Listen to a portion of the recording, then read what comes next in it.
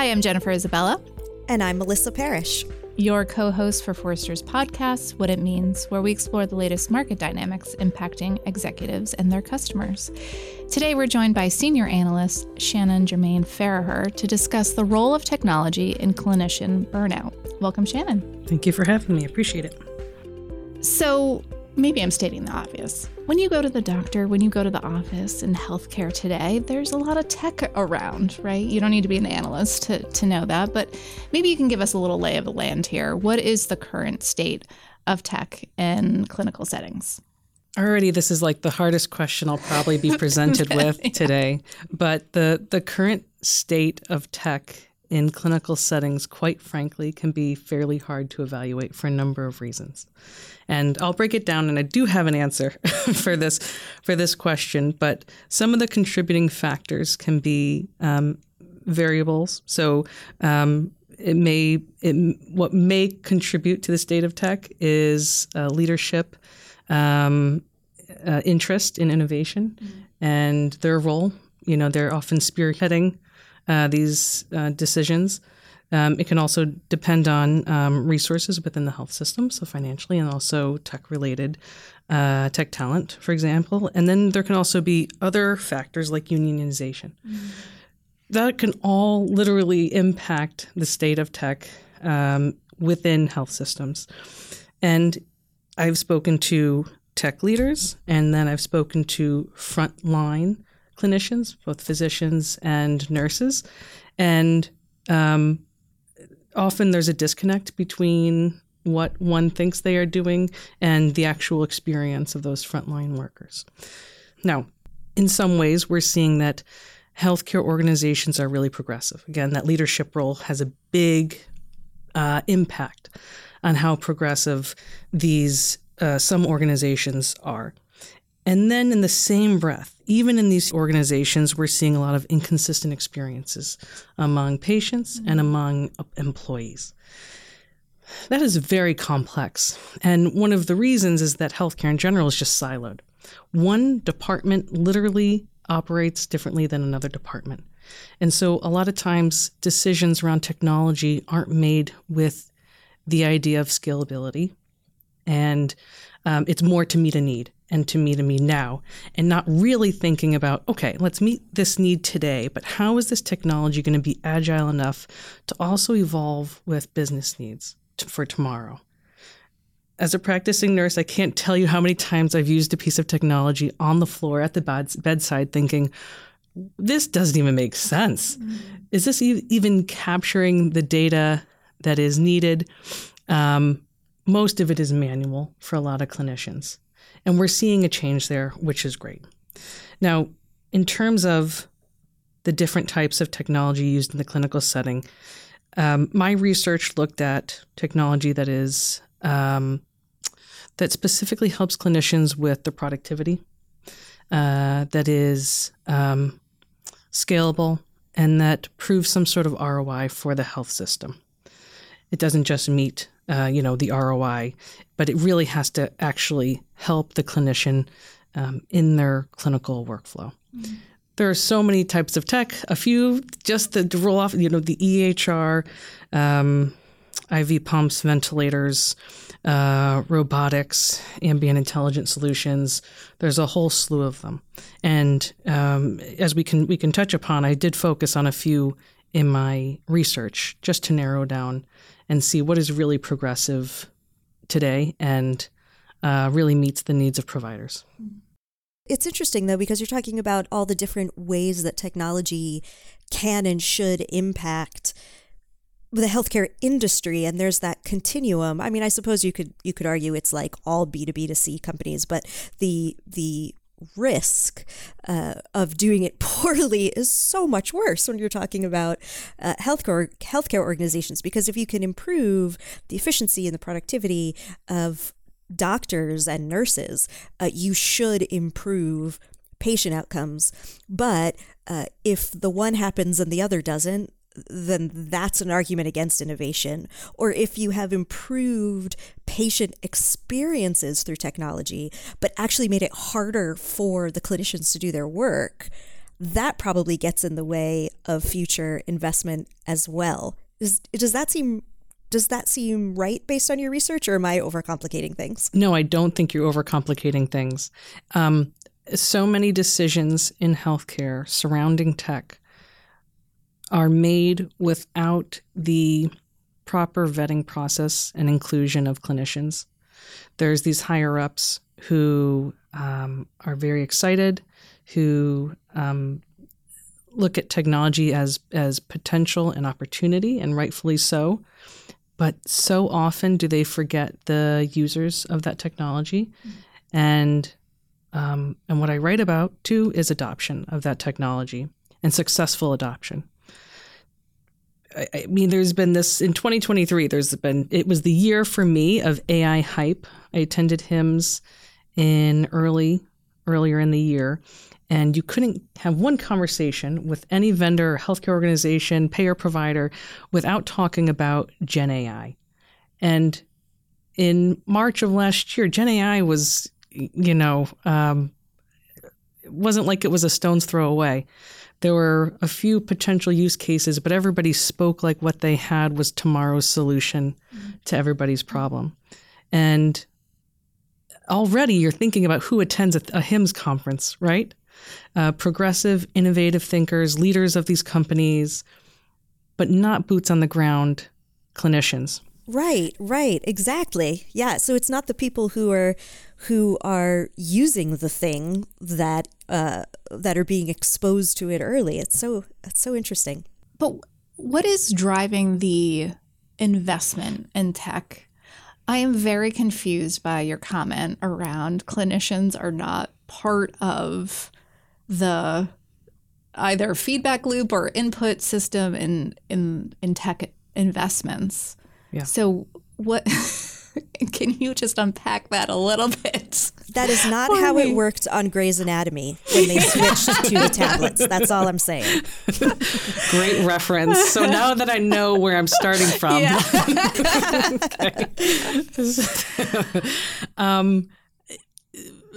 Just some perspective here. Over the past 4 years, healthcare organization leaders spent up to $40 billion on AI specifically in healthcare. So healthcare organization leaders are bullish. They're excited. They see opportunity. And like I said, rightfully so. Historically, healthcare, I don't know how to say this politely. Healthcare is a fraternal industry. It doesn't historically mix well with business. We know that's changed. There are now more MDs with MBAs and nurses like myself with MBAs. So we're seeing changes there. However, that's not historically how healthcare is run. There's always a disconnect between business, now technology, and then the actual clinical care. So it just happens that they haven't always been brought to the table to make those decisions. What we're seeing right now with all the excitement around AI is that we're seeing decision makers saying, "Oh, what do you have? What tool do you have? I wonder how I can apply that to my EHR or to this problem or et cetera." Really, what we want a healthcare organization to do is to approach these vendors or these tech vendors with the mindset of, okay, I know my problem, I know my mission, I know my vision, I know my consumers, my patients, and I also know my employees really well. Do you have what I need to help fix my problem? And that is not really the mindset that healthcare leaders have come to the table with. And that is changing. But that's a cultural change that runs deep. And I think, vendors also realize how important a responsible, healthy relationship is to build with a healthcare organization, especially health systems. They need to become part of their culture and understand who they are so that they can grow together. And so I see things changing, but it's a work in progress. Well, and I think the importance of that work in progress continuing is sort of all around us. I'm remembering what you said at the very beginning of this podcast about unionization being one of the factors that is impacting the lay of the land in terms of what we're even talking about in terms of technology in clinical settings. And so as you're talking about this issue of, the idea that clinicians would not be included as key stakeholders in technology decisions is pretty shocking, but that already happened earlier this year when producers weren't including writers and actors in what were essentially technology decisions. And it led to massive strikes because I think one of the most important things that you talk about in this research that often gets lost in the conversation when we come back to healthcare is that there is a business here. People don't like to talk about that necessarily because it feels a little weird. Like health is so much more than just a business, but decisions are being made without key stakeholders because of that severe division between the people who are delivering the care and the people who see it as a business. That just, what happens if whole medical groups go on strike? What happens? Nothing good, for sure. Exactly. So earlier this year, Kaiser Permanente experienced the largest nurses strike, clinician strike, because there were also pharmacists and MDs involved in that. It hit over multiple states. I don't want to guess, at least 3 or 4 states, California being the most impacted. Over 70,000 clinicians went on strike for, I believe, 3 days. Now, Kaiser leadership was saying, well, this won't impact patient care. We will have contractors and temporary, and we'll close our urgent care settings. And I thought, oh my gosh, if you're closing your urgent care setting, that's going to impact patient care. Also, I've been a travel nurse. You hit the ground running in a way that you don't when you are a full-time employee somewhere. So that's the reality of, unionization is making those, creating demands, getting higher pay, getting better, safer resources, safer working environments, and providing more, or rather, more quality care to their patients. So should we talk about what are some of the implications here of, the conversation, right? The investments being made, but without clinicians being involved. And what is that resulting in? I'll reflect once more on my personal experience in general. As a nurse, working on a very busy post-op cardiac surgical floor, one of the most important things you can do for your patient in recovery within 24 hours is getting them up and walking and having them ambulate. So that's my office, is a unit.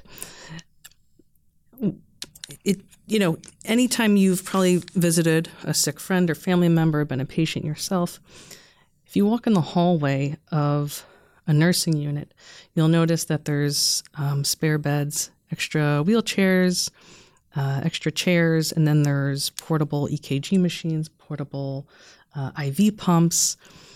Now, I need to get my patient up and walking. They probably have an IV pump and pole that they need to ambulate with on top of oxygen post-op. Tell me how I'm supposed to walk them effectively and safely throughout these hallways in my office space without it being an issue. So that's a very boots in the ground example, but one where you just think about the physical design of both the technology and of the environment are not really conducive to help clinicians really provide the best quality and safest care that they can. And that's outside of the technology itself. And does it actually work within the clinical workflow? If it's meant to just capture data, already you have to wonder if it's ideal. I would say if we think back to the EHR implementation over the past 10 years, a lot of clinicians, rightfully so, are experiencing PTSD because they've worked through the exhaustive barriers of documentation. It was primarily designed without clinician feedback, but to collect data, not necessarily designed to fit optimally into a cardiac surgical workflow. And that sort of presented many problems over the years.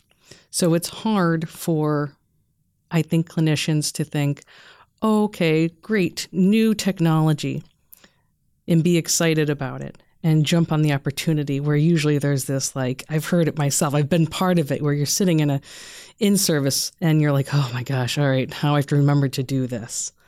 So I think, poor design of the physical environment, of the technology, and not including proper clinician input has been a problem. And as a result, we've seen inadequate tech adoption and wasteful investment on behalf of the health system. I absolutely love your example of trying to get a patient to walk around after surgery, because I think it's so easy for us and for hospital administrators and others in healthcare organizations to think of technology as technology in clinical settings as I don't know the best way to say it, the coolest examples of the things that you said at the beginning, right? Like robotics and the EHR and other things that are very new and exciting, and essentially the Gen AI of healthcare tech. But you're right, just adding more stuff does not actually solve some of the biggest problems that clinicians have. I remember that when I unfortunately broke my ankle for hilarious reasons, and the nurses had to get me up and into a wheelchair, and it was like the Three Stooges, because somebody there was like an advance guard that had to move everything out of the way, or they weren't going to be able to get me and my leg into the nurses area to teach me how to use the crutches. Tell us more. And that's just an ankle, Melissa. I know, it's just an ankle. It's crazy. Tell us a little more about what kinds of solutions are we talking about that could really have an impact on some of the things we've been discussing today. What solutions are there? I will just very high level touch on the 4 that I included in my research, just because I focused on them. But the first is ambient intelligent solutions. Essentially, that's a cloud-based speech recognition tool that helps to leverage natural language processing to help document with patient encounters. It can also be contactless sensors that can censor patient, rather human, movement. But it can be great using it remotely to see if a patient fell or if a patient has been turned in 2 hours, things like that. I get a lot of questions on the ambient intelligence solutions. Lots of good stuff out there happening, especially using Gen AI. And then there's clinical communication and collaboration platforms. These tend to come in the form of a mobile device that can be brought, put in your back pocket, so it can be brought to the bedside. You can access the EHR, look at MedDoc on it. You can text, call, you can order food. Lots of use cases there. And I believe most health systems in the United States have some sort of clinical collaboration and communication tool that, at the very least, nurses are using. But even better if physicians and the kitchen and the pharmacists are also using it as well. Robotics. When we think about robotics, The first thing that comes to mind, I think for most people at this point, are surgical robots. They've been around for a while, and now there's some new innovation regarding the use of VR, which is very neat. But also robotics, there's a nurse. They call it like a nurse helper. I don't love that term. But really it's really a robot on wheels that can go throughout a hospital and deliver meds, food, lots of things throughout, using AI to deliver lots of different items. And then also it can do anything from clean laundry bins and run those dirty laundry bins to the laundry unit, whatever it's called. Mm-hmm. And then more generally, I touched on Internet of Medical Things. And this is sort of a catch-all, to be honest with you, but I think it's really important because it essentially is any device, it's inclusive of virtual care, remote patient monitoring, virtual command centers. It's just a more robust term for technology that is connected and is able to exchange information that is interoperable. I'd love to hear a little bit more about the AIS. The ambient intelligent solutions. I mentioned two use cases. The first one is the automated documentation, and that is really gaining traction because of Gen AI. And the reason is because for every, I'm forgetting right now, but for every patient that a physician sees, there's 30 minutes of documentation more or less that follows up. So to help clinicians, primarily right now it is being used by physicians to help them with documentation and decrease that time is just amazing right there in and of itself. However, there's other benefits. It's essentially capturing the patient encounter. So, you and I are speaking and I don't have to be typing while you are talking. Mm-hmm. Also, the use of Gen AI is wonderful in that it can summarize the conversation, but only capture medically related data and leave out the conversation about how your mom is doing and how your dog is, your new puppy. It'll leave all that out and just incorporate what is medically appropriate.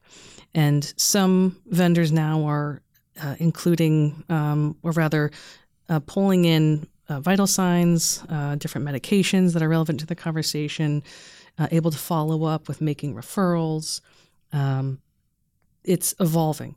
But the basic use case of automated documentation, I think, is very impactful right now and is helping with burnout. I imagine it also reduces the likelihood of errors too, because, I don't know, I think it's something that people don't necessarily like to admit. It's kind of like driving, right? Autonomous vehicles. They don't like to admit that actually the computers might be better at driving than we are. I think in some cases, my guess would be physicians and nurses not having to take notes themselves and not typing when you're talking to them would be amazing. It doesn't just mean that they're spending more time focusing on the patients and less on doing paperwork. It might actually make the paperwork more accurate. That is being proved. I'm so happy that you brought that up, Melissa, because primary care physicians can see anywhere from 15 to 20 patients a day. And while they're interacting with their patient, they're trying to remember all the important stuff. And if you're going from a 20-minute visit to a 20-minute visit to a 20-minute visit, and you're not really documenting during or immediately after, you are bound to miss detail. It's just part of human nature. And these ambient intelligent solutions is a nice stopgap in that respect. And it takes some of the pressure off so that the physician and or nurse can truly focus and be present and not sit there trying to think, okay, what else do I need to ask? Okay, I have to remember this. And instead, they can be truly engaged and present with the patient in that moment. They don't have to worry about keeping track of all these details. Yeah. Yeah. Very cool. Are there new roles popping up? I mean, you just focused on like 4 areas of tech, but that's just the ones that you focused on, right? Like it's there's a swath of technology that's, out there. And are healthcare organizations currently set up to understand, evaluate, be clear about what their use cases are, and be better with communicating with their clinicians and folks on the front line? Is this resulting in new roles kind of popping up for people to connect the dots between the business and the clinician experience and the patient experience? That's such a good question, Jen. Yes, and I'm seeing bits and pieces of these, the formation of these new roles. It's not just about having a tech team. It's not just about having a clinical team. It's not just about having a wellness team, because that's so far up to this point what's kind of been, very disparate system of collecting feedback, of handling problems, of dealing with tech over here, and not really bringing it all together, not really bringing everybody to the table. There's a new role called the Chief Wellness Officer, and I just learned about this at a conference I was at, and I think it's both a wonderful role and an extremely challenging role to initiate. Somebody finally, to some extent, is going to go take ownership of clinician well-being. Because if you really think about that, whose responsibility is it that nurses feel not burned out, not overstressed, appreciated, versus the clinicians, versus a pharmacist, versus other admin folks? So now there's somebody who is responsible. However, as was made clear during this conference, is that a chief wellness officer can be an easy target to point a finger to. So all of a sudden they are responsible for everything? Are they responsible for the long walk from the parking lot? Are they responsible for parking tolls? Like, are they responsible for the food in the cafeteria? Where does this begin and end? And so the few folks I've talked to in this role have said, you've got to make very clear boundaries and you have to make them known, because this can be a very lonely position to sit in. And at the same time, you have to be very strategic with creating partners and knowing everybody and knowing what is important to prioritize. So I think there's a lot of potential here with a chief, with health systems having a chief wellness officer. I believe this role is not new outside of the industry, but within healthcare, it is fairly new, evolving. There's 120 in the United States as of recently. So I think there's a lot of good things with this chief wellness officer. I know that they have, resource issues, trying to ask for a decent budget, because no budget will ever be enough. And then there's other issues with this particular role. But it's wonderful that now somebody will take ownership of it, prioritize things that are really impactful in terms of wellness. So, Shannon, it sounds like there are clear use cases for some really innovative technology and clear use cases for some basics that need improvement. It also sounds like the challenges are many and very complicated. So tell us what the one piece of advice would be that you would give a healthcare leader who is facing these issues, knows that they need to overcome it, but doesn't know where to start. That's a great question, Melissa. I would say don't feed into the hype. But know that you do have to experiment and be curious, and make sure to have the right people at the table. I will just reiterate my point of healthcare leaders have to know their own employees. They have to know their own patients. They have to know their own problems, their own issues inside and out before they can try to solve them. So before they choose what technology, they should really say, what is the problem? What is my desired outcome? Who can help me get there? I think that's really, really imperative with the current state of, this FOMO, which I'm now watching sort of trend into this FOMO, this fear of messing up, which is great. It means that healthcare leaders are approaching their problems in a more grounded, logistical way, and they want to be strategic, and they want to be smart and responsible when it comes to AI and incorporating technology. And then hopefully they are bringing the right folks to the table and keeping them involved throughout the entire process. Well, thank you so much for joining us today, Shannon. Thanks for having me.